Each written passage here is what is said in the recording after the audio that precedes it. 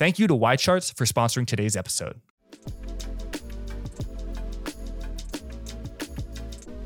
I am joined today by Michael Ericson, President and CEO of the Chicago Federal Home Loan Bank, and Dan Siciliano, Chair of the Council of Federal Home Loan Banks. Gentlemen, thank you so much for joining me. Thanks, Jack. Thanks for inviting us. Michael, how about you start off? How would you describe the role of the Federal Home Loan Banks within the American banking system? Yeah, so the Federal Home Loan Bank, just by way of background, there are 11 Federal Home Loan Banks in the Federal Home Loan Bank system. The Office of Finance is an administrative agent on behalf of the Federal Home Loan Banks that issue debt on behalf of the FHLBs. Collectively, we're recognized as the Federal Home Loan Bank system. The role that we play is really a critical role in providing funding and liquidity to our member institutions. So as a Federal Home Loan Bank, we are member-owned cooperatives. 11 of us each have a defined geographic district that we support. So the Federal Home Loan Bank of Chicago, we have members who are chartered in the state of Illinois and Wisconsin that could be members of the Federal Home Loan Bank of Chicago, for example. And we provide funding, liquidity to our member institutions. The member institutions include commercial banks, thrifts, credit unions, insurance companies, community development financial institutions. And we are a stabilizing force in the U.S. financial markets. We are dependable across all economic cycles. We're stable during normal times and certainly provide an essential form of liquidity in times of crisis, which were most pronounced recently back in March, as well as during the COVID pandemic and also back in 2007, 2008 during the financial crisis at that time. Yes, I think people not inside the banking world, the general investing public, maybe they think of the Federal Reserve as the primary bank regulator or lender to banks. But really, and I discovered this looking into the weeds that the Federal Home Loan Bank lends so much more to banks. I think with the discount window and bank term funding program, the Federal Reserve has maybe lent a little over $100 billion, whereas just your branch of the Chicago branch has $79 billion of outstanding advances to banks. That was as of June 30th. Maybe it's a little bit lower now. And Dan, you associated with the San Francisco branch of the Federal Home Loan Banks, and you have about $70 billion. And then the entire system now has over $1 trillion of outstanding advances. Dan, does it surprise you that the Federal Home Loan Bank is kind of this overlooked corner, and only people in banking really talk about it that much? It doesn't surprise me too much, but I'm super glad that there's a lot underway that is, casting a spotlight on the Federal Home Loan Bank system. It's been around since 1932.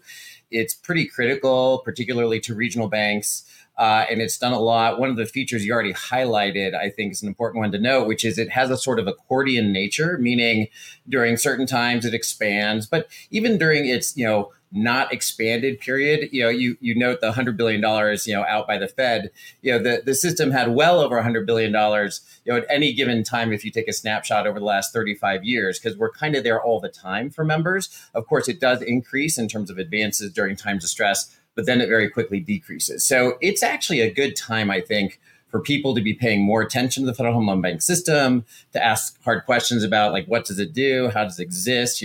What are the pros and cons? And even the FHFA, the regulatory supervisor of the Federal Home Loan Bank system, is reaching the conclusion of a period where it's talking about the 100 years. We're at 90 years, but they're kind of getting ready for the next 100. I think it was also just catchier. So it's a good time to talk about it. And I think there are, because of the vacuum of information up until, say, even just 2 or 3 years ago, a lot of understandable but sort of misunderstandings about how the Federal Home Loan Bank works, both on the ground and theoretical. My favorite one is federal, like that. The federal part of the name really sort of haunts us, right? Because the Federal Reserve is also not quite a federal agency, but our proximity to being a federal agency is much more distant. We're a GSE, a government-sponsored enterprise, and I hope we get to talk about how that really plays out. But we have an old joke, we're neither federal, and we don't directly give home loans. And in a traditional sense of thinking, we're not really a bank. But for San Francisco, we do point out we're located in San Francisco. So that part's correct. But yeah, that's what I think the biggest misunderstanding is, like, what are we really? And we can talk more about that, but we are a private capital co-op that, since we're a GSE, you should pay a lot of attention to at a regulatory level, which happens. So we're a regulated agency. So GSE is government sponsored Sponsored enterprise. enterprise, yes.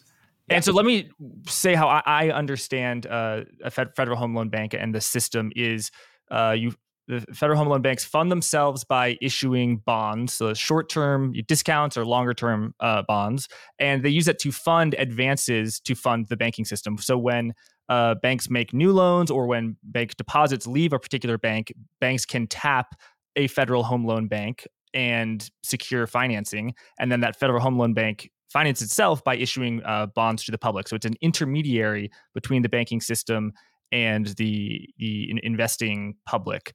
Dan, would you add anything to that? What did I miss? I'm going to have Michael expand on kind of the process of doing that, because we do that through the Office of Finance, and he's on that board and very familiar with it. I will mention one thing that you left out, but you're probably going to get to it, and that is that the banks themselves, the 11 banks, are essentially co-ops that each of the members, so the members are defined by regions and by eligible financial institution types, right? Each of the members buy in and have to put private capital to buy stock, and that stock is held. So the federal home loan banks themselves are capitalized with the money of banks, right? So and other financial institutions. And then in turn, if they ever exit, by the way, and this is sort of relevant, all they get back is that stock at par value. And I point this out because there's a legitimate concern, I think, if you have a GSE, a government-sponsored enterprise, that also is tied somehow to a publicly traded, enterprise that has stock that can go up and down and, fluctuates, because there's a lot of things that can go right and wrong in that story. And the federal home loan banks are different because the banks themselves are just co-ops where the private capital goes in, and no one can make money off of the change in that stock price, because it doesn't change. It always just is exchanged and bought in at par value. But let me stop there, because your description about the bond function at the global level, I think, is the heart of the operations, and Michael's the expert on that. Yeah. So what I would add to that is we are self-capitalizing, and so the first thing is, as members borrow from the federal home loan banks, they would have to buy additional stock in order to support the activity that they do with the bank. So the advances themselves are self-capitalizing in that way. And then in order to meet the funding demands of our members, we have access to the debt markets. So we will issue debt on a daily basis to fund the liquidity and funding needs of our member institutions. Our members do have other funding alternatives as well beyond just the Federal Home Loan Bank, but we are a critical liquidity provider to our member institutions. And would it be fair to say that when banks require a lot of advances, as they did in March, April, and May of 2023, that can indicate some financial stress within the banking system? And the opposite, when banks pay down some of their advances, as they did in late 2020 and 2021, that's a period of relaxation within the banking system.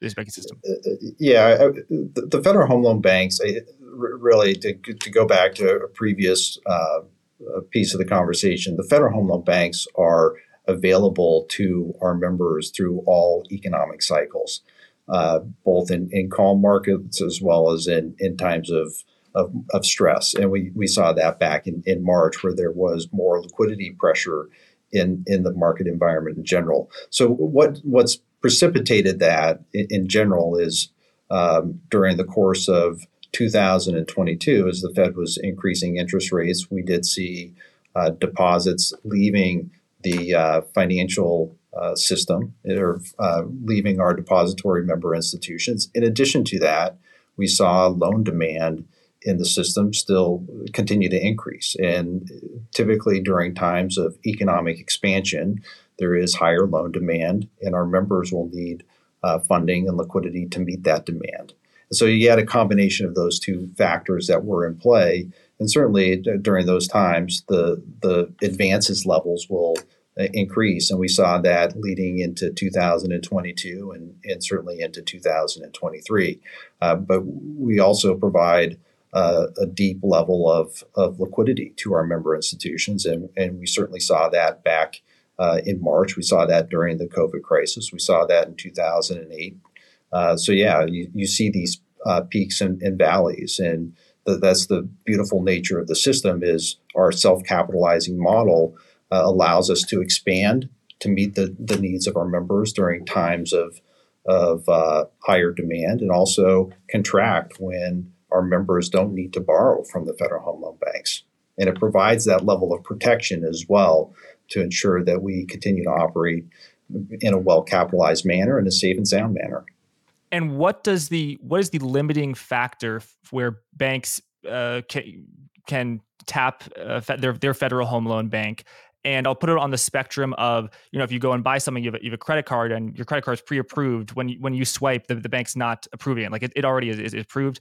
Whereas if you want to borrow money to get a mortgage, you're going to have to get approved and do credit analysis. So if a bank wants to get funding from a Federal Home Loan Bank, can they just tap it? And can the Federal Home Loan Bank say no?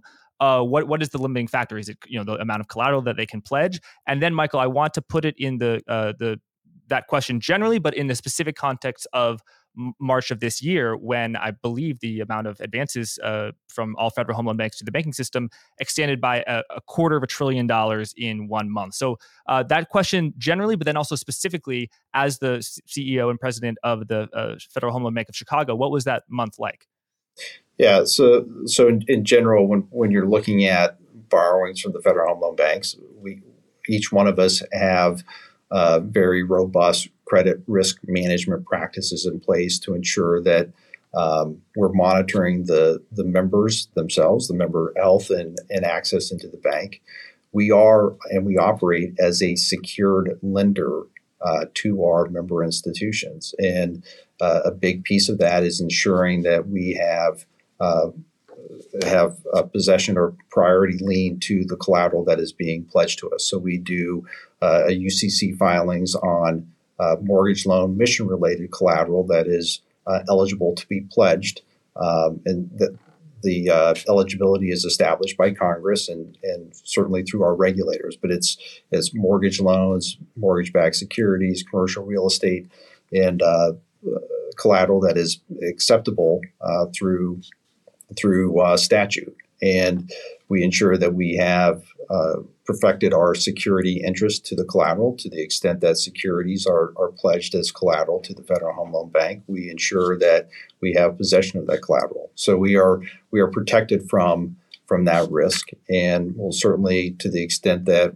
we have collateral protections and that in place, we will continue to lend and provide support to our member institutions, especially in the times when they do need liquidity. And that was most notable most recently in the March timeframe.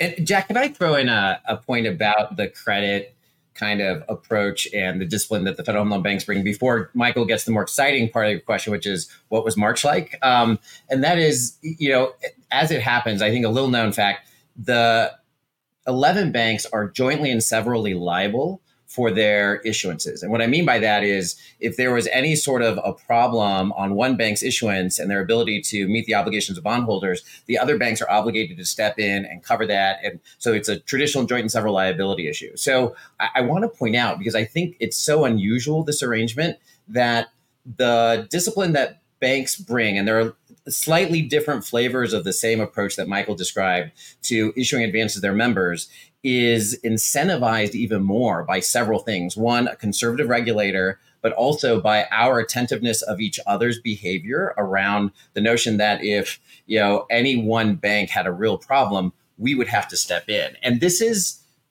unique, I think, in most systems of this size. And we're a security lender, right? I mean, it's just a kind of vanilla security lender. We get pledged collateral, we do UCC filings, but behind that, we also have this, overlay of joint and several liability, and frankly, this really strong reputation to uphold, which is never a single dollar lost on the investor side. And so there's a lot of attention to the credit side. Getting back to the activity in March, certainly March was a very active month for the Federal Home Loan Banks, certainly an active month a debt issuance standpoint. So I think during the lead in to the most recent financial crisis, during that week, the Federal Home Loan Banks had issued over approximately $400 billion in discount notes and term funding in order to meet the liquidity demands of our member institutions, which was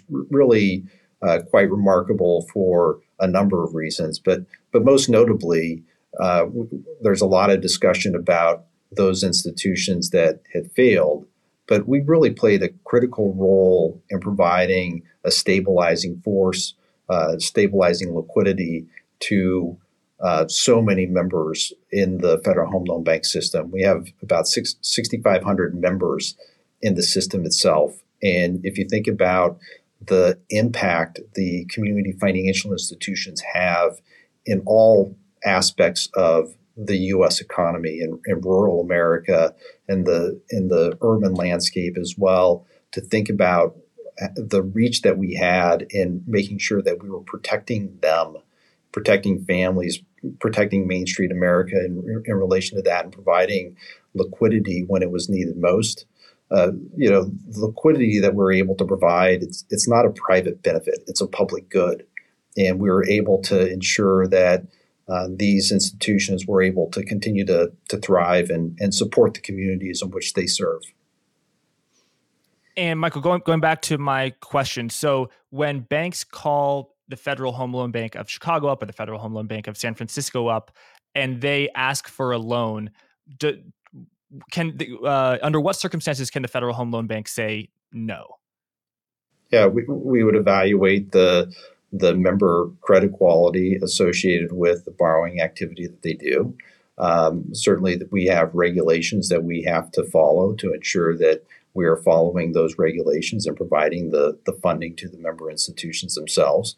And also, if a member was in a distressed state, we would work with the primary regulator as well, their primary regulator, to ensure that we would provide funding that it would be not put undue stress on the primary regulator as well, or to the institution. So we're in constant contact with the member regulators, especially if the member is in distress.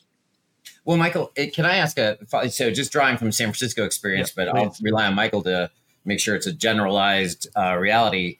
It's true also that we couldn't provide in advance if the prudential regulator had said, hey, put on the brakes. Like we're analyzing, looking at it.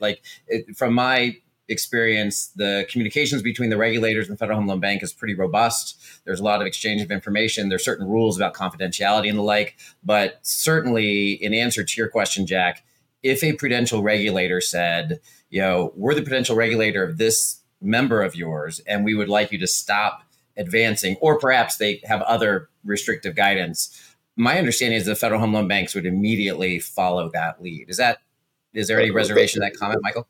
No, there's no reservation to the comment. That's exactly how it would play out. And a good example is if a member has negative tangible capital.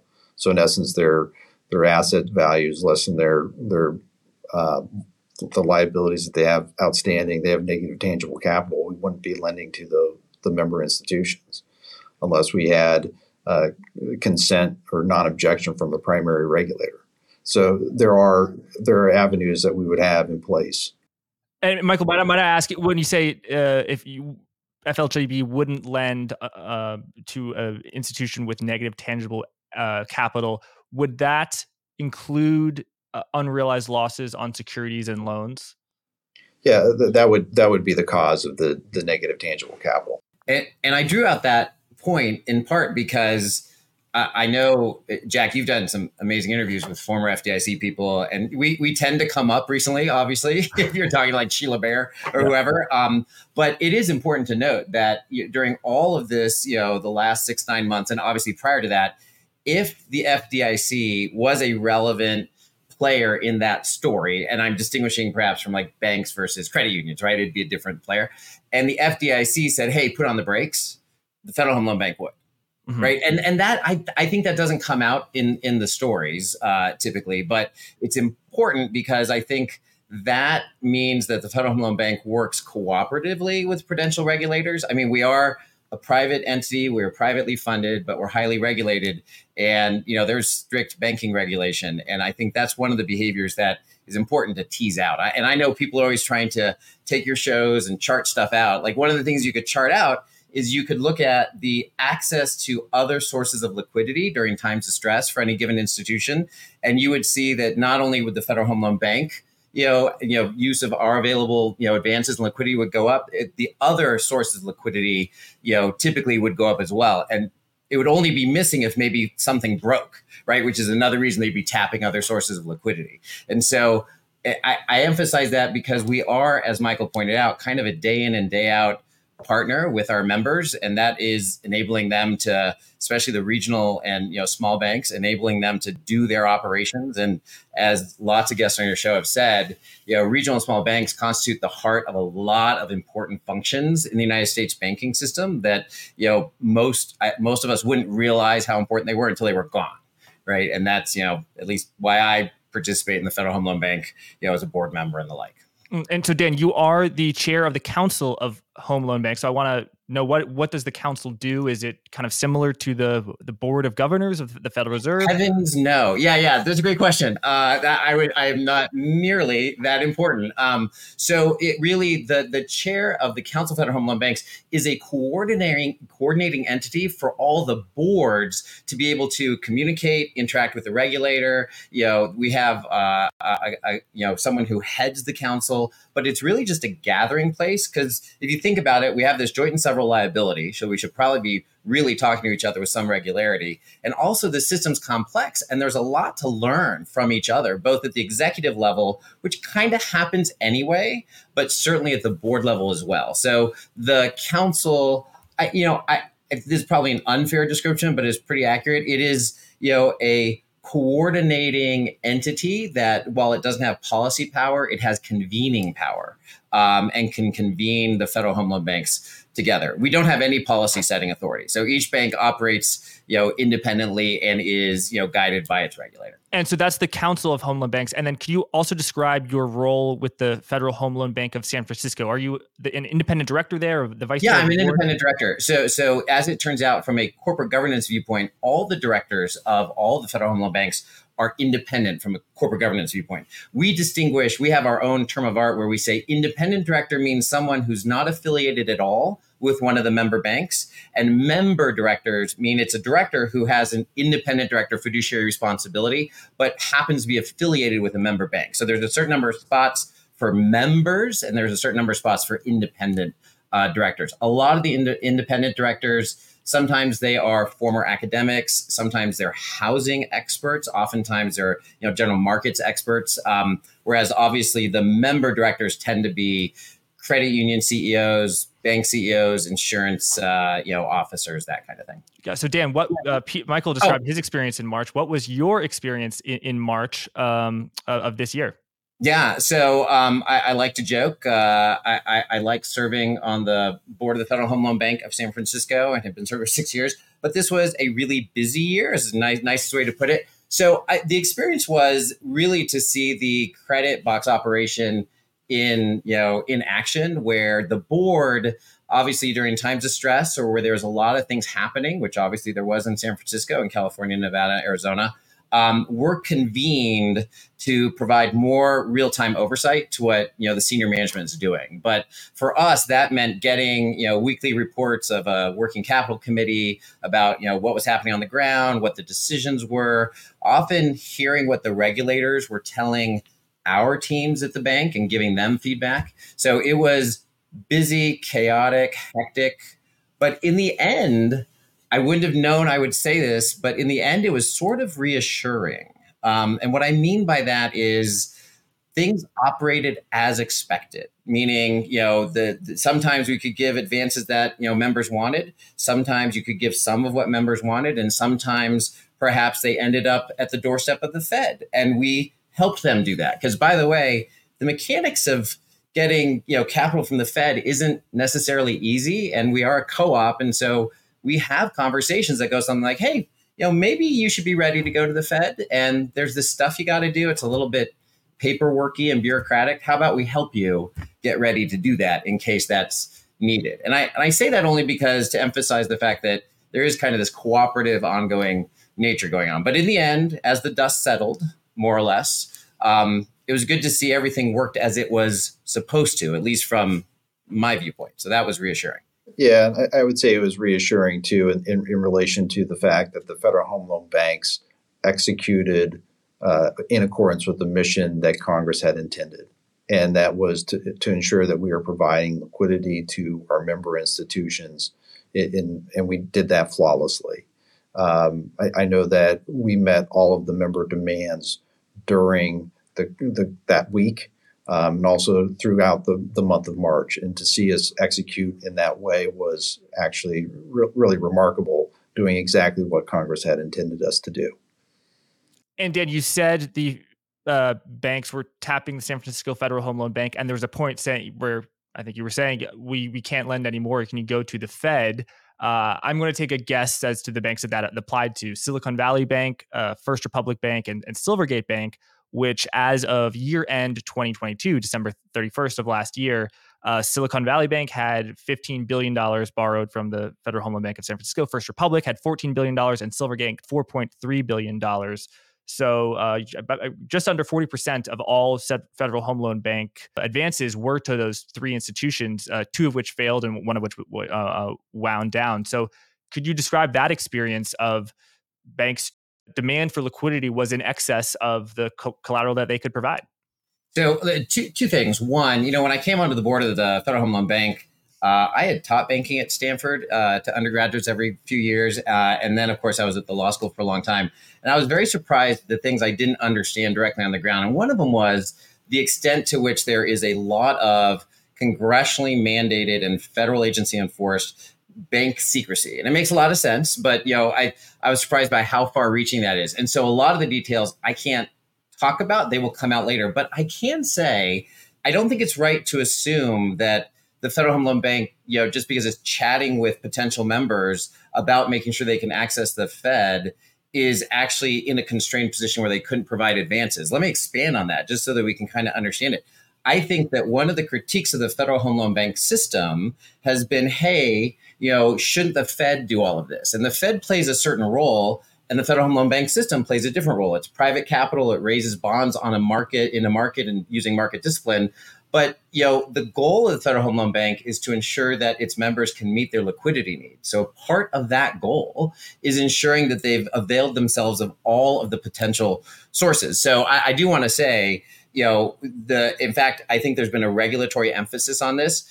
It is part of the Federal Home Loan Bank's role, at least I can speak for San Francisco, to encourage, to educate, and to facilitate any member's access to a variety of liquidity sources, including the Fed. And part of our kind of above and beyond customer service is to say, hey, if you think you're going to go to the Fed, you feeling good about it, you got all the conduits connected, there's some stuff you got to do, we can help you with that. So that's what I meant by that. I didn't mean to imply that, there was no capacity, although I will say, and this is, public, the Silicon Valley Bank failure is so unique in its speed and size that you almost have to come up with new words and new names. And so that posed all sorts of challenges to all sorts of players, because you had, the start of an observation of a crisis and then the end of that moment, probably 36 to 48 hours, depending how you measure it. So I will say that I think everybody was under a tremendous amount of stress in terms of, if requests came in, the ability to satisfy them,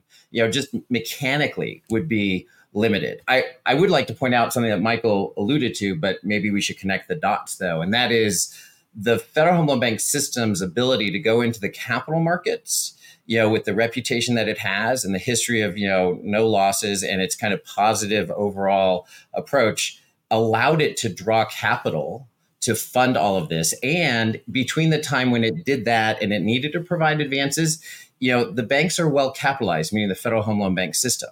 And that strong capital base allows for the ability to serve the needs of members, even, without having to that very moment go into the global bond market and draw capital. And this function, I think, is one, a little bit complicated, so people don't talk about it a lot, but is a big deal, I think, from a financial stability viewpoint. You have these 11 banks, they have these good, piles of capital, which they hold to be available to members. And when something happens, they can provide that capital, using the rules that they have to be smart about it. And they can do so and then go and tap the global markets. They don't have to tap the global markets right away. And that allows for a lot of flexibility, which de-stresses the overall environment in banking. And Michael's like the deep expert on the ground. I'm like the theoretical expert, so I should shut up and let him expand on that if he wants to. Or Jack, you can ask a follow-up question. Well, I just want to say, Dan, I want you to abide by all secrecy mandates that you have to. But what is public is that on, I believe it was a Wednesday, 2 days before Silicon Valley Bank failed, it said it had $65 billion of available increased term borrowings, and then it failed 2 days later. And then later we learned when Gregory Becker testified. He said that 42 billion of deposits were withdrawn in 10 hours. So you're getting, people can, people can put together the puzzle pieces, Yeah. So, well, first, I'd love you to start trying to name what that is. People keep calling it a bank sprint or something. I hope you'll go with a meme run, which is different from a bank run, but it's up to you. So I think that that time frame says it all, right? Like there was no way for Silicon Valley Bank, I think, except for you said this on your podcast with one of your best guests. Magically, if the Fed had waved its wand and imposed the program on the Wednesday night or the Thursday morning, perhaps Silicon Valley Bank would not have failed because it could have taken, the collateral that it had, all these securities, and gotten full face value for them, not had to mark them down, not had to discount them at the Fed, and that could have made all the difference. Beyond that, I think what's in the public record is undisputed, and it doesn't make any sense for me to second guess it.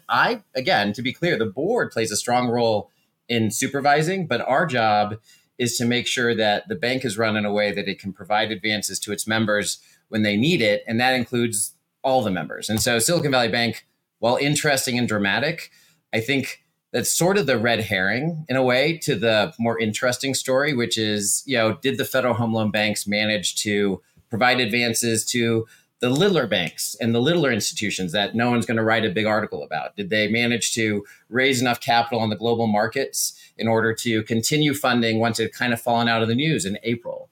And then what happened after that? And that, to Michael's point, I think was pretty good news, including at San Francisco Bank. Yeah, I think it's remarkable news. During that time, there was a considerable amount of stress and uncertainty in the financial markets in general. And the federal home loan banks played a critical role in providing a stabilizing force and support for liquidity across the entire banking system, across all of our community financial institutions, our credit unions, and certainly meeting that demand. And we had seen that. And there was certainly during that time, there was a built up fear. And that's the whole purpose of the federal home loan banks, is to ensure that we are providing that liquidity and support both in stable markets as well as in times of crisis. And we executed in accordance with our mission and did it really well. And also, with that being said, it was good to see the Fed also playing the role that they need to play as well to be a backstop provider of liquidity. And that was a role that they played then, and it was a role that they played back in 2007 and 2008. But the federal home loan banks, we play a critical role in providing funding and liquidity to our member institutions through all economic cycles. A big thank you to YCharts for sponsoring today's episode.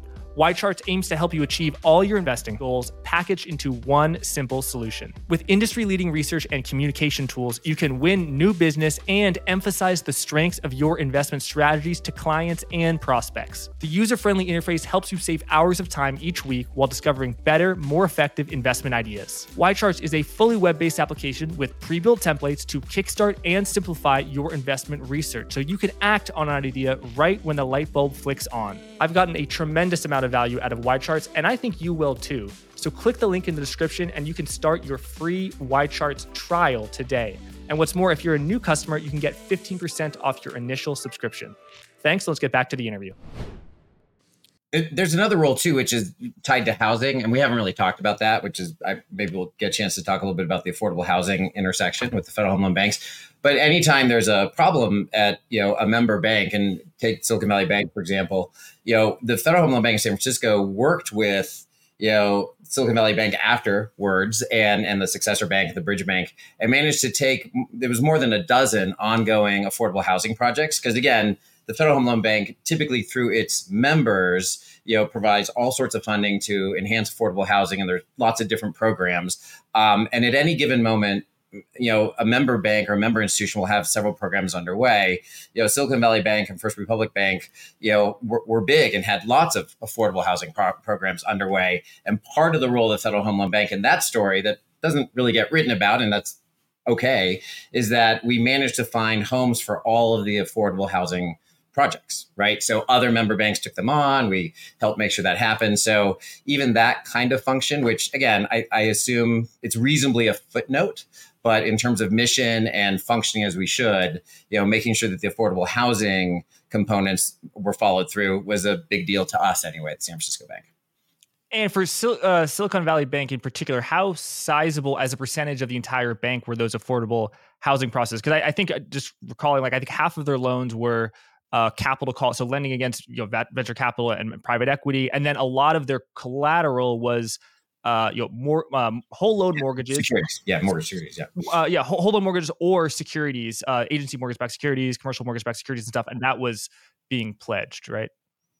So Silicon Valley Bank was characterized more by mortgage-backed securities as collateral, and that we take that as well as mortgages held as collateral. So that's correct.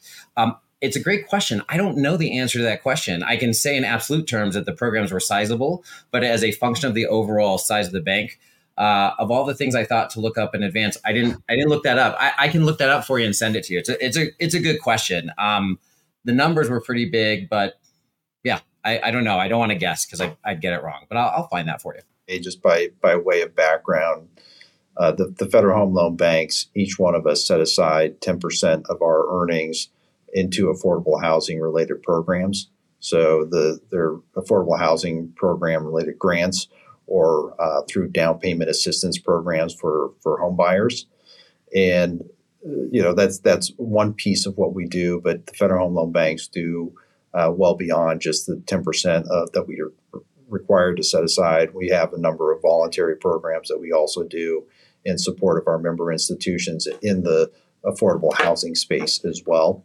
And so to think about the network that we have in that way and how we support our mission in affordable housing is absolutely critical. So that's the second piece of the mission. We spent a lot of time talking about the liquidity piece of the mission, but certainly our focus in affordable housing is also very critical and essential to the communities across the United States. Michael, if I were to ask you, what drove the immense demand for Federal Home Loan Bank advances from banks? I mean, there are many causes, but what are in your mind the top causes about why it went from $500 billion to over $1 trillion? Yeah. I think it was a culmination of things. Certainly during, as mentioned before, during the run-up in 2022, as the Fed started raising interest rates because of the inflationary pressures. What we had seen is in our depository institutions, a lot of the deposits flowing out of the banking system in general and moving into money market funds in general.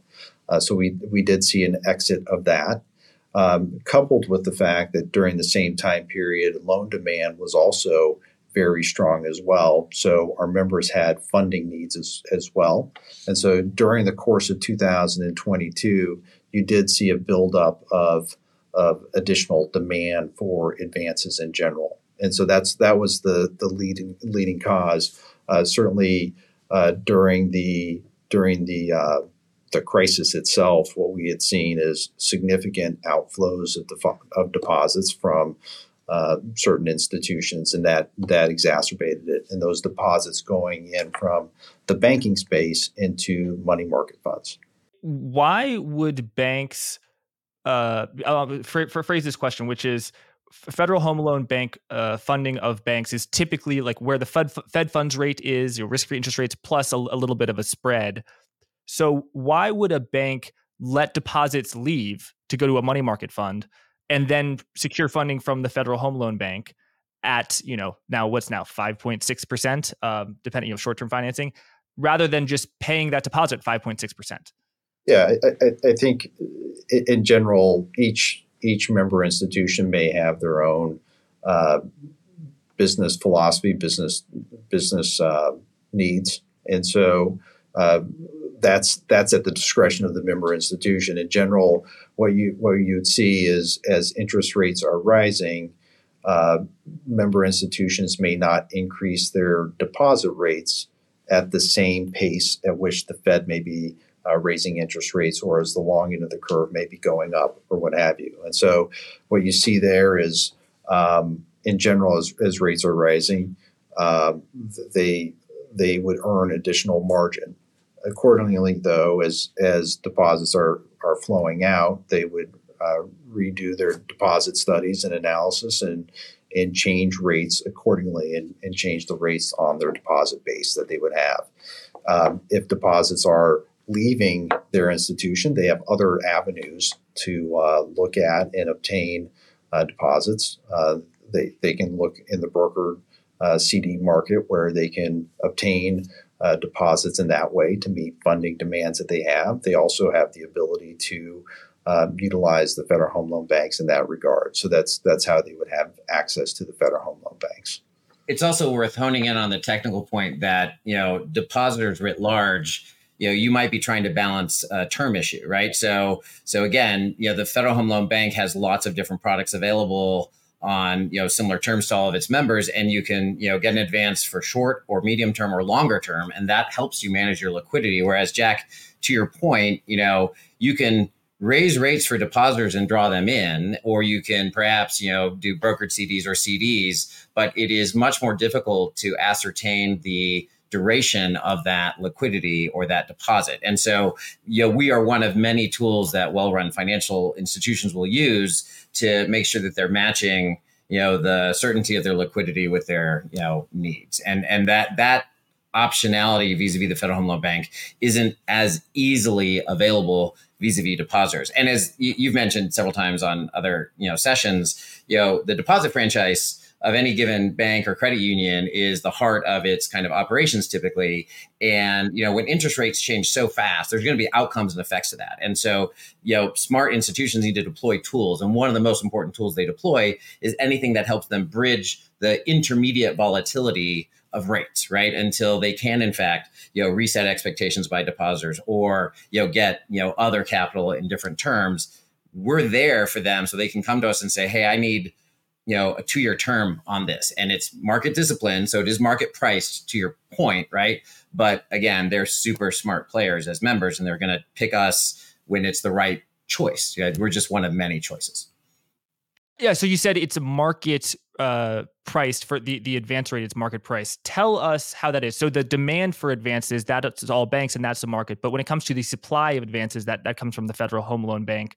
What when I look at, let's say, a spread of Federal Home Loan Bank advances over treasuries or risk-free interest rates, Michael, I'm not going to make up a number because it's going to be wrong. So you can provide us with a number. Is that because Federal Home Loan Banks are targeting our specific spread for profitability? Is it because, if you were charging 200 basis points over, regulators would be angry? I mean, what is the driver of your demand to lend and set at those advance rates? Yeah. So going back to our model, we are a member-owned cooperative, right? And so part of philosophically, it's not our goal to profit off the backs of our member institutions itself. And so we have deep access to the debt markets itself.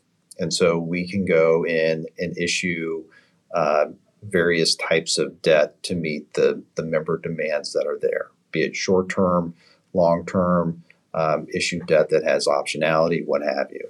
And that's really designed to meet the demands that our members have. And so when we price our advances, it's really priced based upon our funding that we have access to in the debt market. So we issue debt based upon what the market would command, and they'll market participants purchase our debt, and that's the price that we pay on the debt, and in turn charge a nominal level rate above that on the advances itself. Our debt itself trades at a spread above the Treasury, but in turn pass along the funding advantage that we have to our member institutions, and in turn the benefit to that is that they are able to provide cheaper funding and lending into the communities that they're serving and operating. I think there is I don't know if you're familiar with the University of Wisconsin paper that talked about the federal home loan banks and the value that we provide. But in general, that funding advantage that we're able to pass along to our member institutions, I think in the paper itself talked about an additional 130 billion in mortgage lending being done per annum by having access to the federal home loan banks, saving consumers, I think 17 billion per annum in interest rates. So that really is hitting the benefit that we are able to operate, the funding advantage that we have into the communities across the United States. Yeah, the ability of federal home loan banks to issue debt on a short-term time horizon and to access cheap funding, so a low spread above treasuries, is immense. And we saw that in March, where issued 250, 400 billion of securities to fund those advances. Why do you think the federal home loan banks have such a cheap cost of capital? And I'm going to read that federal home loan. I'm going to say it so you don't have to. That this is from the FHFA, your regulator website. Consolidated obligations of federal home loan banks are not guaranteed or insured by the federal government. However, the federal home loan bank status as a government-sponsored enterprise accords certain privileges and enables the federal home loan banks to raise funds at slightly above comparable obligations issued by the U.S. Department of the Treasury. So that is the implicit guarantee idea that if so, as you say, Federal Home Loan Bank never lost any money on an advance, but if something were to happen, that the government would ultimately provide a backstop to the Federal Home Loan Bank. Michael, during March of 2020, I know the Treasury Department, as well as the entire bond market, pretty much seized up, and it was trading in even U.S. Treasuries, the most risk-free asset on the planet, was even wide, and the Treasury was even having trouble issuing some longer-term notes.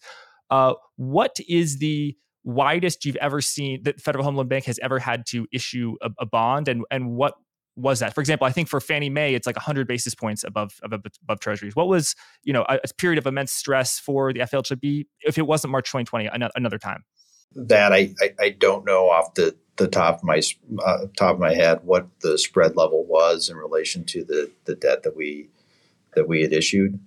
Certainly back in the most recent crisis, and certainly during the week in March where we had issued the level of debt that we had to issue, certainly the spreads that we had seen had widened out relative to what we had historically seen. And that's typical when we issue larger levels of debt in order to meet the liquidity demand. That's what the market bears in order to purchase our debt in the marketplace. So it's common to see our debt spreads widen out or contract accordingly. But the widest level, I don't know off the top of my head of what that is. I would say, though, that the debt that we issue, it's competitive in the marketplace, because we do debt auctions, we do other things. That's what the market bears for the debt that we issue. Certainly there is a government implicit guarantee that is there.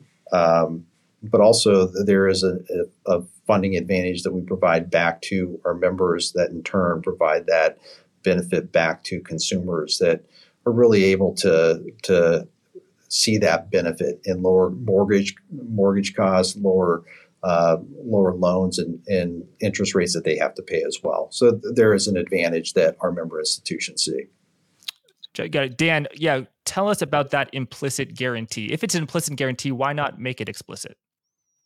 Well, So there's a couple of reasons. So first, I'm going to put a finer point in your question, make it harder and maybe more aggressive, which is, All right. what does all this cost the taxpayer? Like, so if there's an implicit guarantee, isn't this costing somebody something? And who pays that bill and who's benefiting? So we described who benefited, right? As people are getting mortgages, people are buying houses, and the financial system as a whole. So the government-sponsored enterprise status does have an implicit guarantee. And you often see in materials recently that talk about the Federal Home Loan Bank system that there's a $6 billion, some say five, some say $7 billion taxpayer subsidy to the system. So let me break that out into two parts. First, it's really important to understand and keep in mind that no part of the system of the Federal Home Loan Bank system is funded by taxpayer dollars. It is privately owned, privately operated. It's a cooperative. But then it has this GSE status. So it's getting two real benefits. Now, one, in the 80s, there was kind of a compromise made where, resources from the banks would go to affordable housing. The rough offset to that was they gave the banks tax exempt status. So we don't pay income taxes, but we do this. That's somewhere between $500 and $900 million of the number you hear when people say $5, $6, $7 billion. The rest of it is a computation of how much cheaper the debt is over time because of the GSE status. And I think I might be the only one who is obsessive compulsive enough to have read the string of 11 papers that go all the way back to the 80s and cite each other about how that works. And I just want to point out, it is clearly the case that there is some modest advantage. Is it 1 basis point, 5 basis points, 12 basis points, depending on the day and the term of the bond? Is that the benefit? It's hard to say, but it's not zero. It's definitely bigger than zero. So there's some benefit to the system. But here is my number one goal for you, Jack, and for everyone who listens to the podcast to walk away with, is the correct math for what that subsidy is. So if, in fact, the Federal Home Loan Bank system has bonds it offers and it gets them a little bit cheaper, who's paying for that subsidy? Investors.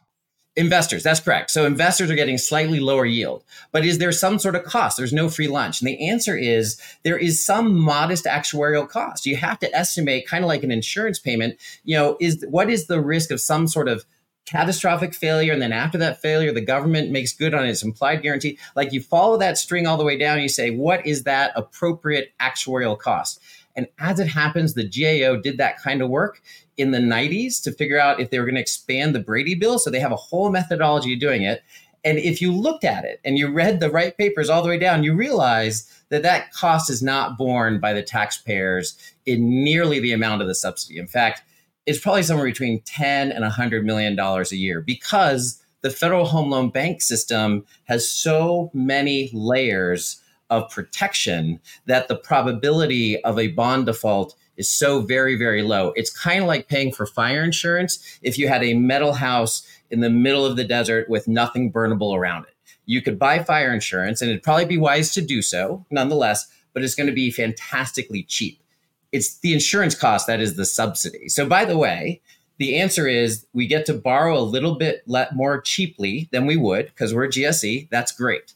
We're mainly borrowing at very low rates because we're an ironclad franchise that's been operating for 90 years, is backed by this cooperative structure and all these layers, and has large pools of capital. And then we're jointly and severally liable. And so the right way to say, what does it cost the U.S. taxpayer? I think the correct math is to say, what's the tax exemption? How much goes into affordable housing? Okay. That nets out or so, perhaps. And then to say, what is the benefit to the taxpayer in the United States? A lot, right? Because the mortgage rates are lower. And then to say, what's the actuarial number you should assign? And it's a very low number. So we have convinced the bond markets, rationally, I think, to give the U.S. economy a $5 or $6 billion annual subsidy for purposes of its financial system by applying a GSE stamp onto this enterprise. That's why you don't want to make it formal. Why bother? You're getting all the benefit you want. Why tie the hands of government, even in the tiniest possibility? Why do you need to tie the hands of government? You don't. Yeah, that makes sense. I think setting aside the tax benefit and then affordable housing, I think the cost of a government bailout so far would be zero, because there have been zero losses to the federal home loan banks, and zero bailout of bond issuances. Like, I'd say the cost of the Fannie Mae implied guarantee was, zero in 2007 until it, became 200 billion. Now, Federal Home Loan Bank, Fannie Mae was doing a lot of stuff that to my knowledge, I don't think you're doing. So, The estimated cost for yeah. Fannie and Freddie were quite high, actually, right? So you could go into the hedge fund market and get someone to guarantee it and say, what would you price it at? That's the way to get the proxy, right? So that you're absolutely right. Like there's got to be some price that someone would pay for insurance, right? That doesn't exist in this story, but if you could do that, what would be that price? That's the real price you should be identifying, right? Same way that the cost of your insurance for your house is not the replacement cost of your home, it's what you pay for it, right? There's somebody is absorbing that. And so I think that's the right way to do it. And Fannie and Freddie, again, it's important to distinguish. They were GSEs, but they were publicly traded companies, right? There was that public stock issue. They had comp that was allowed to be anything for their executives. There was just a lot of stuff going on there, and they weren't jointly and severally liable. And the features of the Federal Home Loan Bank system, which predate all of that, right, are so much stronger because it's private capital completely. It's a co-op, which makes people responsible. It's got a stronger regulator now who's learned a lot of lessons. Not all of them applied, but learned a lot of lessons. And now you have this function that the global market, bond market, would signal if the mission of the Federal Home Loan Bank or its creditworthiness were at all awry. You would see movements that don't correlate with the overall available credit globally, and you don't. I mean, it's big enough that you can do a lot of empirical work and kind of look at it and discern all of that.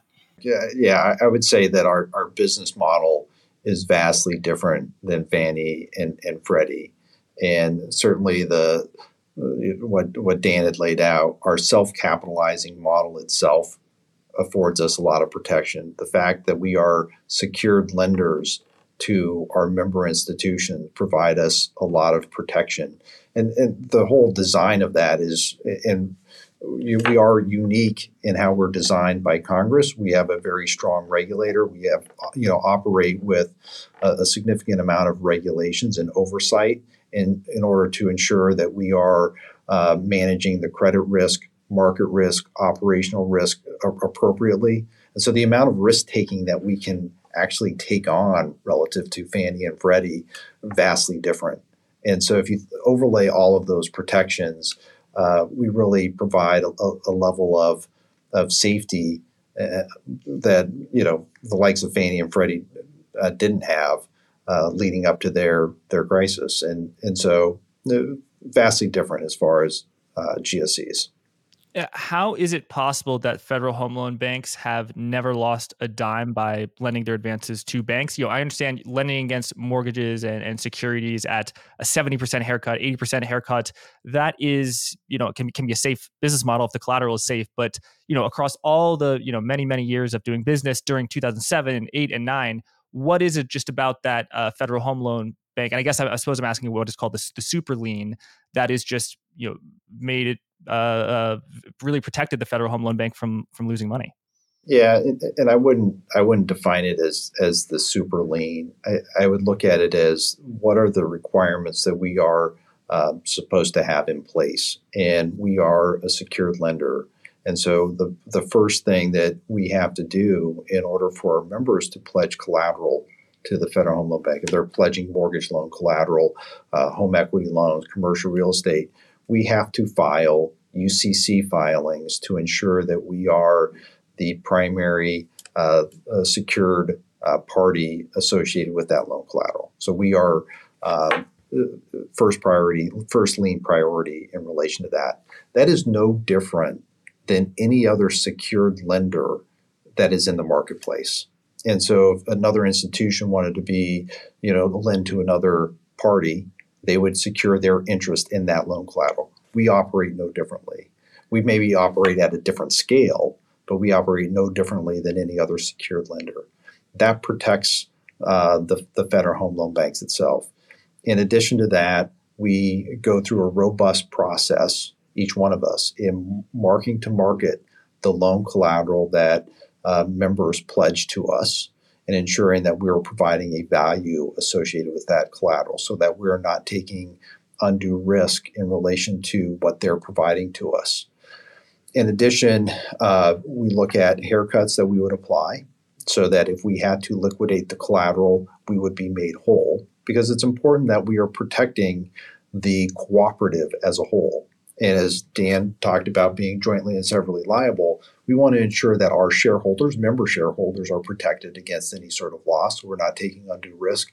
In addition, we don't want to create risk that would be a problem within the Federal Home Loan Bank system, because one of the biggest values that we have, or one of the biggest assets, is our ability to access the debt markets. And that's very important, because it's critical that we meet the member liquidity needs in the marketplace, both calm times as well as in stressful times. So we need to ensure that we are protecting our member shareholders in relation to that. And so the last thing that we would do is take delivery or possession of that collateral. Certainly for security collateral, we do take possession, and it's delivered through two custodians. But all of that provides the protection to ensure that we're not taking losses on the advances that our members take from the Federal Home Loan Banks. Right, Michael. So there are a lot of hedge funds and investment vehicles that say they are doing super safe lending, collateralized lending, and that it's basically impossible for them to lose money. As you know, a lot of institutions that say that it's impossible for them to lose money, sometimes they do end up losing money. So why is it that the Federal Home Loan Bank track record actually is better than some of those people who claim to do that? Is it because they are taking risks that you are not? Yes, in short. Yes. Yeah. Okay. Yeah, we don't have a profit incentive, right? So all that we have is the cooperative incentive, and certainly, our members who have to put capital in, and every time they get an advance, they have to put more capital in. That's what we mean by self-capitalizing. They have a strong interest in making sure we run well, so their capital isn't lost if something went wrong, and secondly, the returns on all of this activity. So a portion goes to affordable housing. A portion goes to building up more capital reserves, and then there's a dividend opportunity, right? But if you have a grouping of 100 or 200 or 500 sophisticated financial institutions who are cooperative members, that is one of the strongest self-regulating structures you could provide, because they're going to be asking hard questions. They don't want to put at risk any of their capital. So it's so different from most other systems. And I do want to go back to this idea of the super lien, just say it one more time, because Michael explained it perfectly, and maybe I should be glib and explain it in short, which is the law is what requires us to get a perfected security interest. Now, when people say we have a security interest, sometimes they mean they have claim to some assets. Sometimes they mean they have a promise that they'll get the claim. But when we say perfected security interest, we validated the collateral, we price it, we provide our own haircuts, and then we do a UCC filing, and we also possess it, at a certain moment in time under certain circumstances. And that perfected security interest, any lender could engage in that level of effort and work. Many don't, right? But that's the lien. If you have a perfected security interest, you're going to get access to that collateral if everything goes south.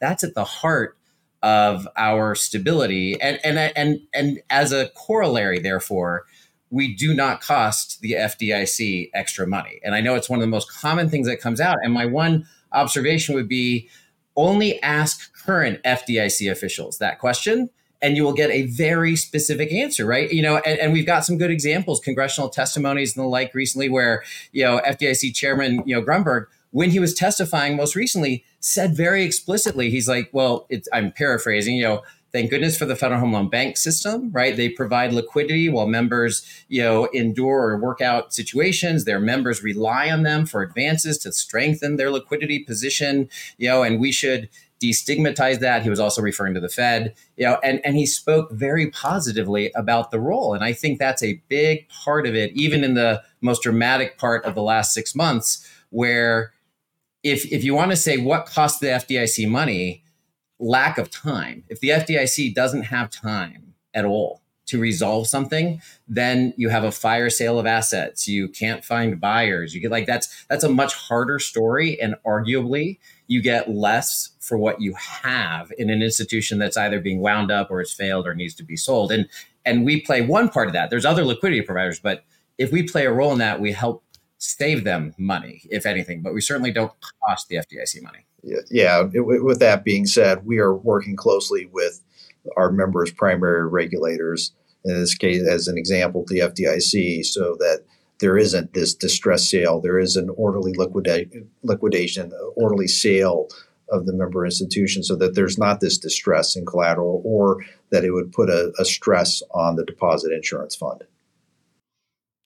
Right. And Dan, that argument that you just laid out did make sense. So the argument that it does cost money, I'll just say for the audience who might not know what we're talking about, is that because, sorry, Michael, I know what is called the super lien is so robust that when a bank fails and the FDIC has to claim, that the Federal Home Loan Bank is a very senior creditor, and the amount that is paid to the Federal Home Loan Bank that equates to the losses of the FDIC.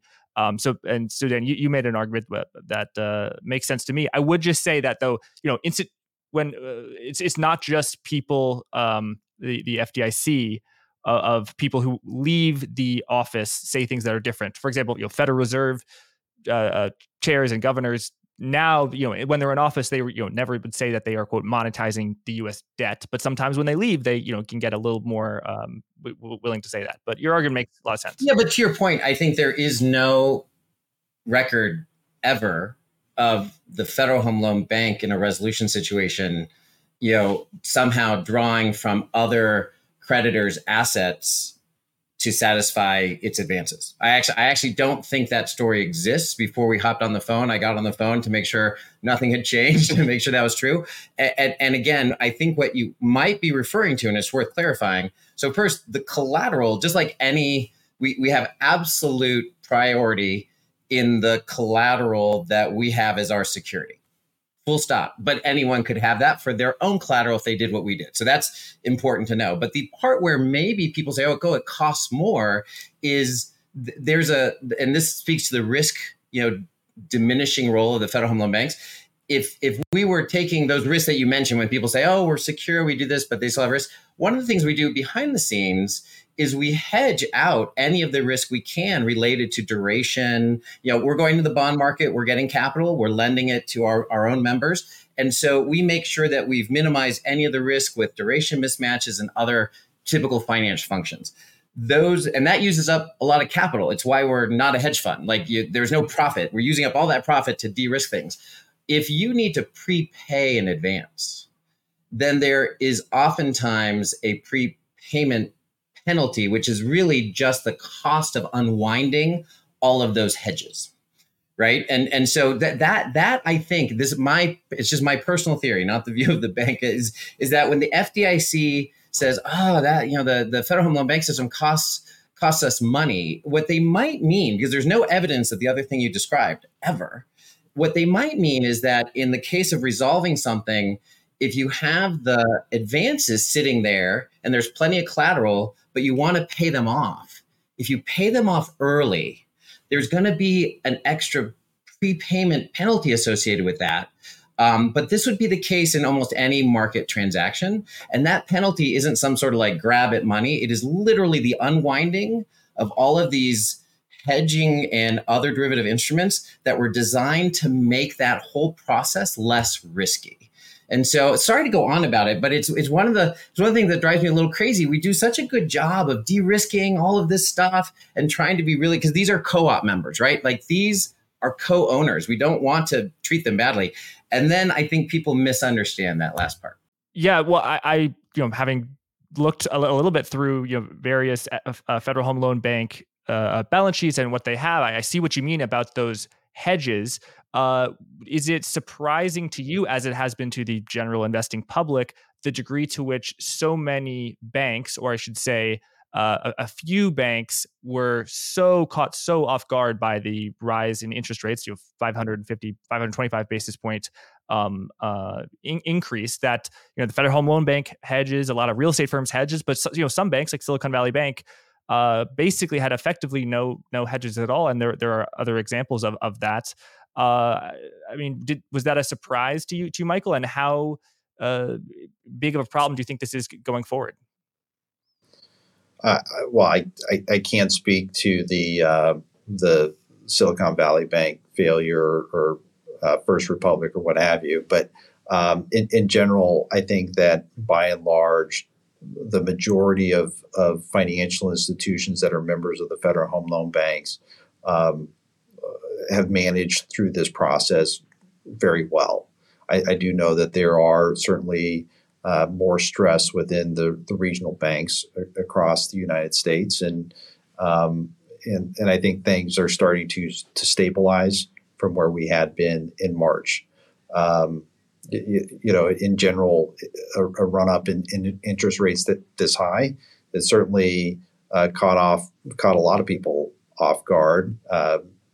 But I think that right now, what we are seeing with our member institutions, depository institutions, deposit outflows have started to certainly have stabilized.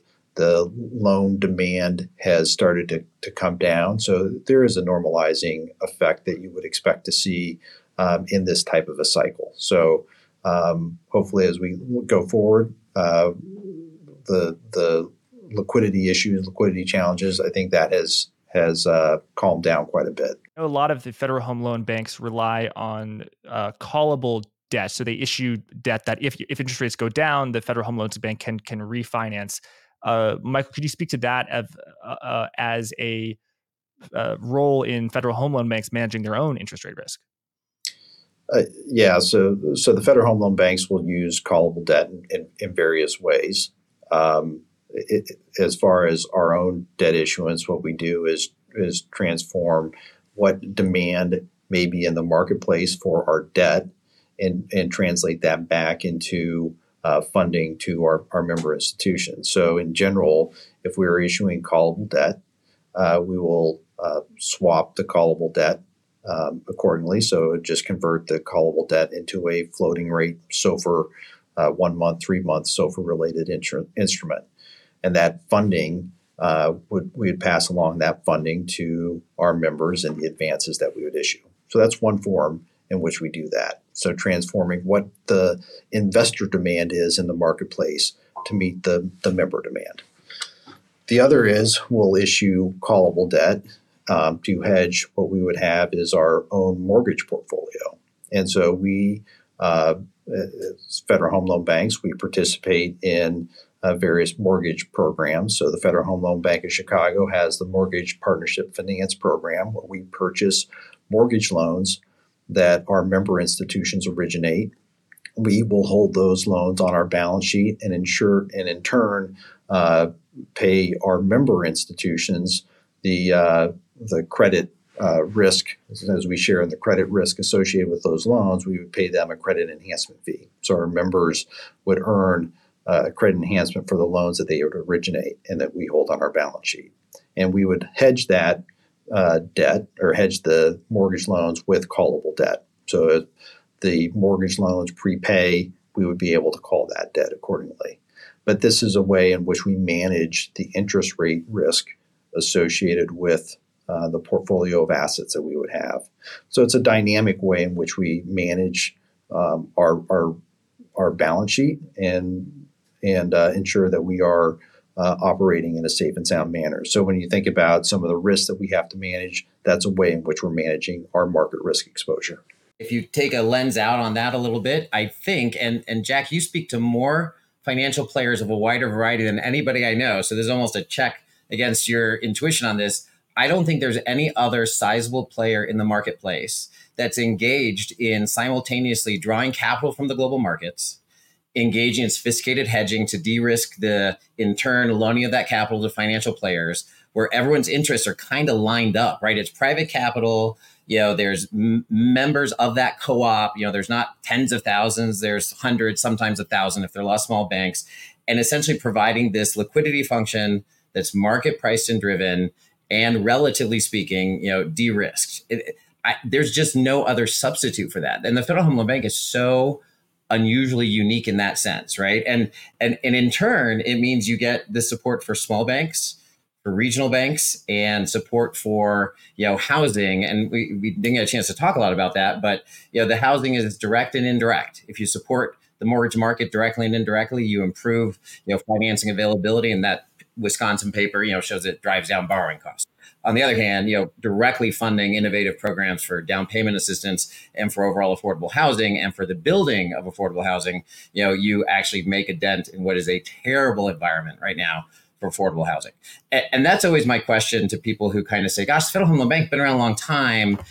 Should we get rid of them? Should we make them a lot smaller? And I tend to say, if you can find me a system that doesn't put the tab at the foot of the taxpayer directly and still has kind of market discipline involved in it, I'm all ears, right? Like the Federal Home Loan Bank is hardly perfect, but I don't think anyone has effectively come up with something that can provide this liquidity, support of small and regional banks, and provide this, support to the housing finance universe of the United States, all while drawing a subsidy from global, lenders, which I love, right? So it's kind of the one free lunch in the American people's taxpayer pocket.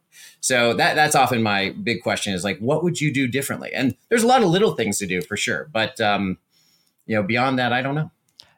Dan, could you tell us more about what Michael called, and correct me if I'm using the wrong phrase, the self-financing mechanism of the Federal Home Loan Bank, where when it needs to issue advances, I guess new banks who want to borrow have to buy new Federal Home Loan Bank. But and then also I may ask, like, if a certain bank wants to borrow more, they have to buy that stock. But wouldn't they be borrowing more than they're buying? So it's kind of they're borrowing money to buy that stock. Yeah, so a couple things. So first, he's referencing kind of self-capitalizing, which is to say the member institutions, when they do increase their advances, have to put up more, ownership stock at par value. So it ensures kind of a consistency of incentives, and it does provide capital to the Federal Home Loan Bank itself.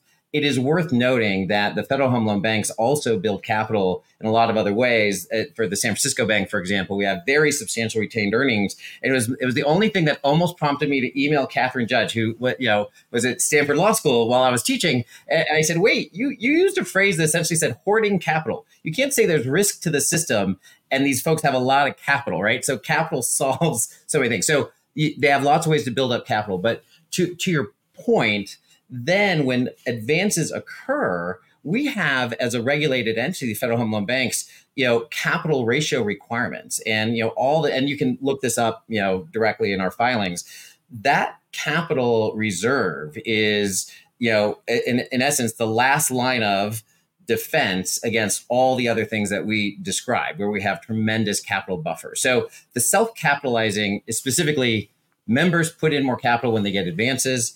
But that capital is coming from a lot of places. And again, back to the nature of a private co-op as opposed to a publicly traded company that has a stock price that goes up and down and your executives make more because they have capital if the stock price soars. We don't have any of that. Our cooperative members want us to pay an appropriate dividend, but they want us to have plenty of capital because they want to be able to show up and access the advances. It is a very elegant, balanced system. The problem, therefore, is it's difficult to explain in less than a couple hours, which just doesn't sell in the modern economy. Just about that capital stock, what are the dividends that the Federal Home Loan Bank pays out? So it's the bank, the shareholders, the member banks that own it. But then I also know that it is often, but not always, the case that the largest banks are the largest shareholders. For example, Michael, in Chicago, I believe there are one or two banks that are actually own more stock than JP Morgan, and JP Morgan's the biggest bank, I think, in America.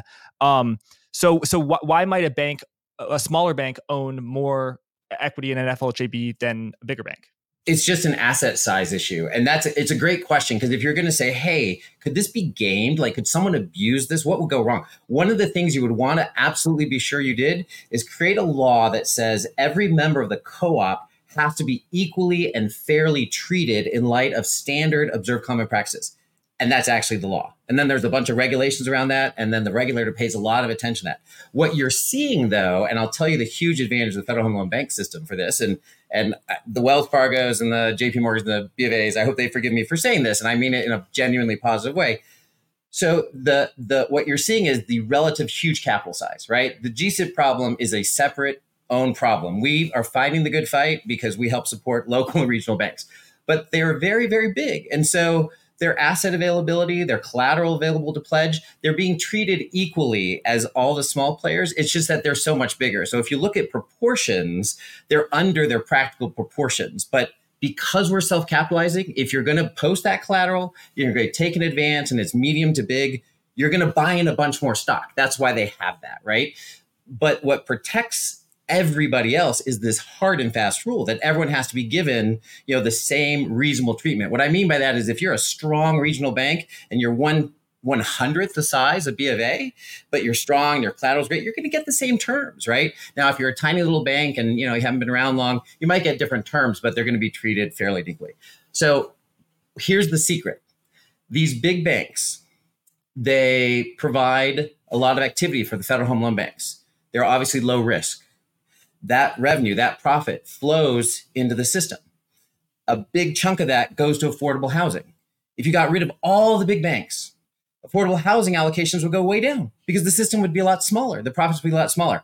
In addition, you also create the co-op opportunity, which is you are able to support these smaller and mid-sized banks that just wouldn't have a system or enough capital flowing around to be supported. So the dividends get paid out and they're very transparent. There's profits. You don't pay out. We can't borrow to pay out dividends. None of the crazy stuff that you see in publicly traded companies.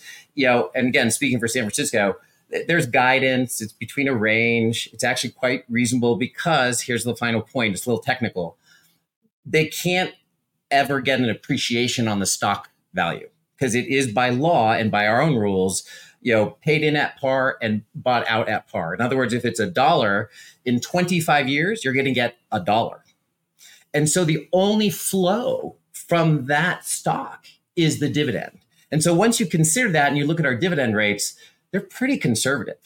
And you do and need so what are the dividend rates? And also, are they variable when, you're doing a lot of business, they're higher. And in 2021, when the demand for advances was lower, it was lower. Was that? Yeah, it's public. It's actually submitted in all the quarterly returns. The banks are different. They vary a little bit. A low dividend would be 4%. That's really low these days, right? Yeah. A high dividend might be 7, 8, 9%. That's reasonable and tight in terms of this type of capital, I think. And then some banks pay slightly different dividend rates for members who have paid in their capital, are members, but aren't active. They don't actually take a lot of advances. And others that do take advances is kind of a fairness thing in a way. So it varies, but it ranges. And Michael can comment on that. But the dividends are actually considered, steady, stable, and quite market driven, quite fair in my experience. Yeah. If you want to look at the capital structure, the capital stock structure of each of the individual Federal Home Loan Banks, I would say each one of us have our own separate capital plan that we've gotten approved by our member institutions. And so typically you have a member stock component and you have an activity stock component. And so, and I'll speak in relation to Chicago, for example, members, when they join the Federal Home Loan Bank, as they join the cooperative, they have to purchase membership stock. And that's going to be, for Chicago, based upon the level of mortgage-related assets that they hold on their balance sheet.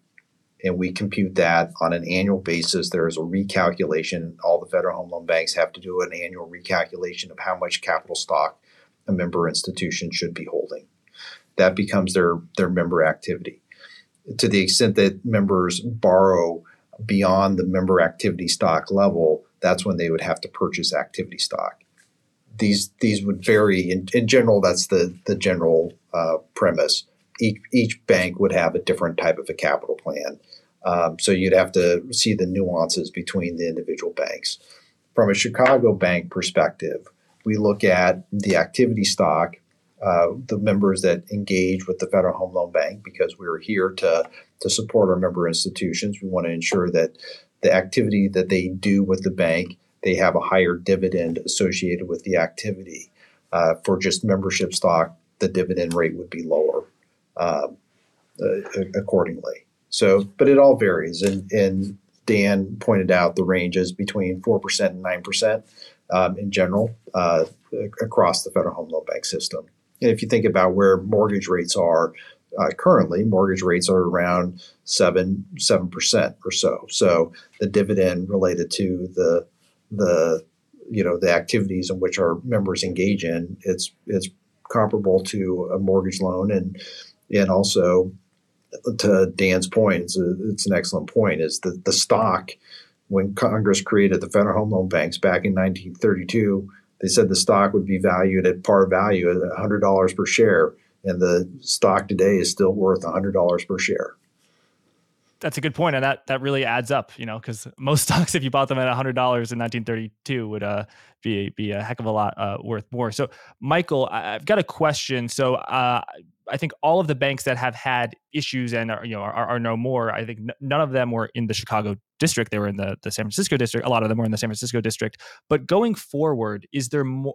Do you think there might be, or are you seeing more resistance from the FDIC or the Federal Reserve or the FHFA for federal home loan banks to lend to banks that are not necessarily in the business of your traditional, borrow short and make long-term 30-year mortgage rates? Yes, Silicon Valley Bank, it had a lot of agency mortgage-backed securities, but they were. They were not that. I mean, they made a lot of venture capital and private equity loans, and likewise, Silvergate. A lot of their assets were agency mortgage-backed securities and whole loan mortgages, but they were deposited from crypto companies. I mean, obviously, crypto did not exist in 1932 when the federal home loan was created. But do you think are you seeing more resistance to those sorts of activities? Because there is a little bit of pushback, at least in the public sphere. Yeah, I think it's important to keep in mind is the Federal Home Loan Bank staying true to its mission of providing funding and liquidity to our member institutions, and we are. And so, to the extent that our members are pledging mission-oriented collateral to the banks themselves, the mission-oriented collateral being mortgage loans, home equity loans, commercial real estate, mortgage-backed securities, et cetera, to the extent that our member institutions are pledging that collateral and need liquidity from the banks, we're certainly going to continue to provide liquidity to our member institutions. So there's no pushback in relation to that. I would say that, one of the things that we are very much focused on is our support for community investment related activities and ensuring that the advances that we provide to our member institutions, and, by and large, I can say for Chicago, we have a number of community financial institutions in rural Illinois, rural Wisconsin, beyond just the city of Chicago or Milwaukee or Madison. We are providing a critical source of funding and liquidity to those members, and they are doing loans in their community to support the communities. And I think that element is oftentimes lost in the whole discussion. That is absolutely critical in providing that funding and liquidity to the communities across the United States. And we're no different than some of the other federal home loan banks in the other districts. But that's a critical role that we play. And certainly there has been no pushback on that. And what we are hearing is that we need to be doing more to support community investment and affordable housing. And the federal home loan banks have committed to doing more. We've talked about 10% of our earnings getting set aside. I can say in Chicago, we do abundantly more than 10% through voluntary programs, through other advances related activities, and other. And we have a community first fund as well, where we provide funding and support to CDFIs in our district. So it's really robust in what we're doing, but that's where we're getting more and more feedback. Dan, my final question is for you. I know the regulator, the FHFA, is considering recommending curbs on advances to big banks. I think there's a review that they are working on that may come out in September. What do you think is that they might recommend, and would you support or oppose them?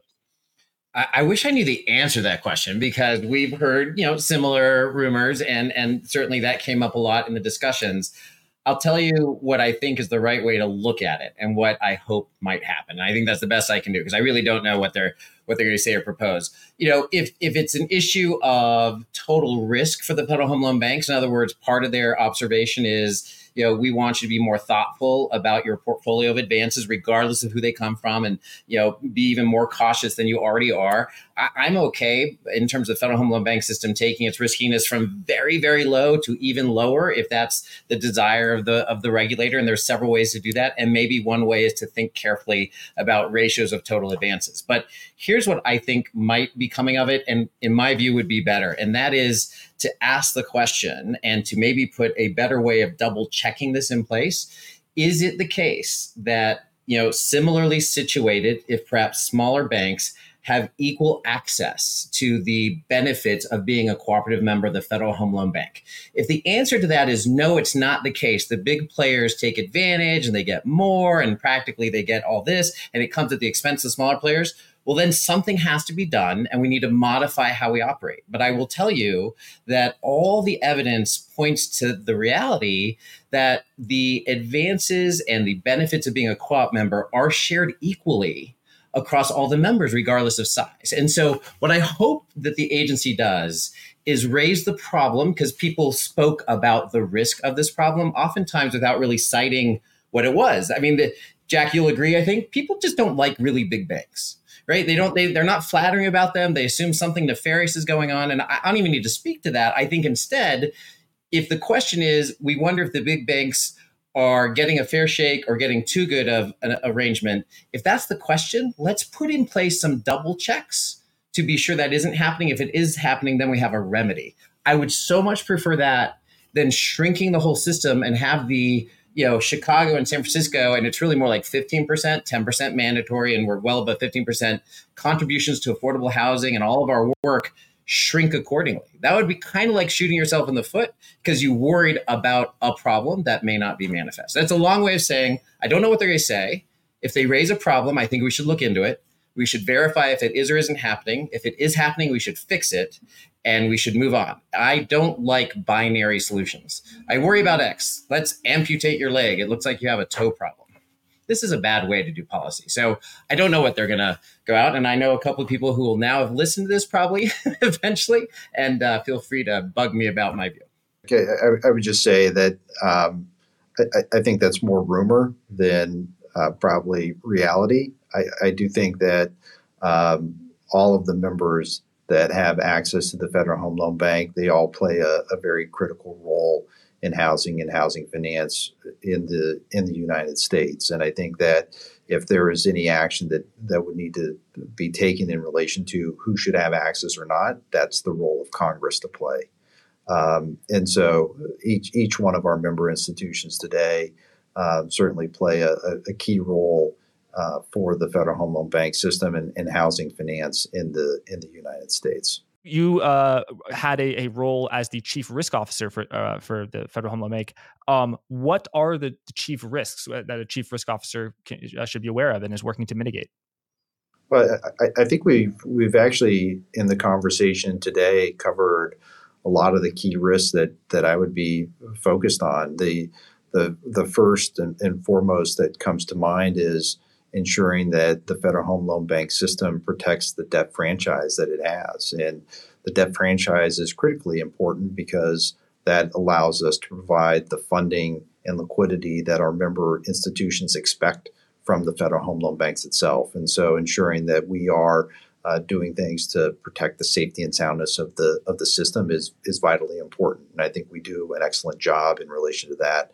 The other areas of risk that certainly we would focus on is certainly in the market risk, where we spend quite a bit of time looking at what is the market risk exposure of the Federal Home Loan Banks, how do we manage the market risk and liquidity risk that we would have, and ensuring that we hold liquidity to meet the demands of our member institutions. We have a number of robust frameworks in place in order to manage that. We spent quite a bit of time in how do we manage the credit risk, certainly the member credit risk exposures in the Federal Home Loan Bank. What do we do to protect the risks associated with that? Certainly we have robust practices to monitor unsecured counterparty exposure risks as well.